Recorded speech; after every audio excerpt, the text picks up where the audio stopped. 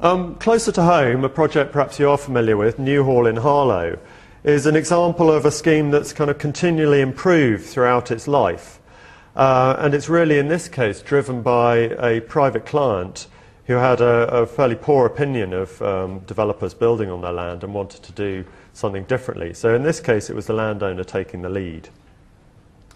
And they'd previously sold off parcels of land to the highest bidder, had a very negative experience of what the result was.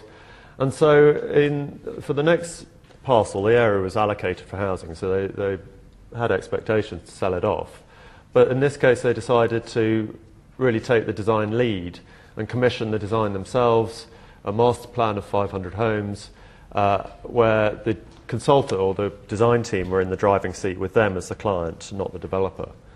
And they very much felt that actually by spending money on design, by commissioning the design, they would recoup value from the increased land value that returns.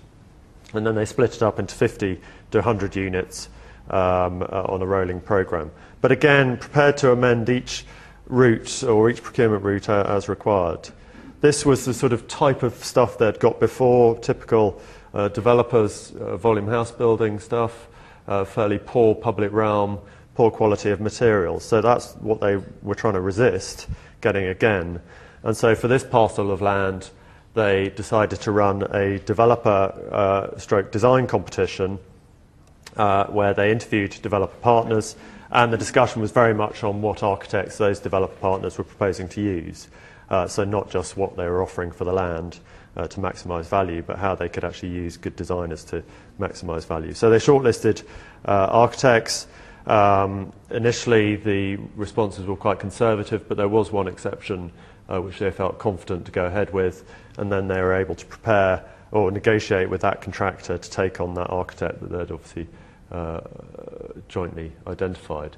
And the result was the abode scheme by Copthorne Homes with Procter & Matthews as the architects. And it's a sort of curious reinterpretation of perhaps sort of local vernacular, in a sense. It uses local materials, the black timber weatherboarding of the region, but then in a thoroughly contemporary way. And it picked up the first Building for Life standard, and it was the scheme where Prescott sort of coined the wow factor phrase, which sort of unfortunately stuck, but there we go.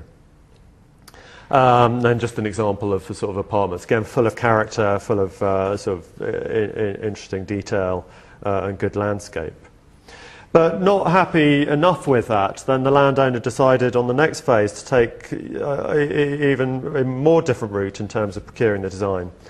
And here they commissioned up front, instead of selecting the developer up front, they commissioned the design through a competition, through a two-stage competition, shortlist, and then inviting that shortlisted team to develop their designs.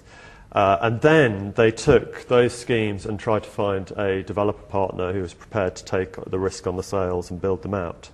And in actual fact, they ended up forming a joint venture with the client so they could actually recoup some of the value that they'd, or some of the cost rather, that they'd incurred through the competition.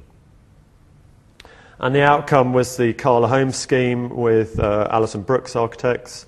Again, sort of innovative, kind of curious houses with big terraces, compact footprints, high density, but very generous internal spaces.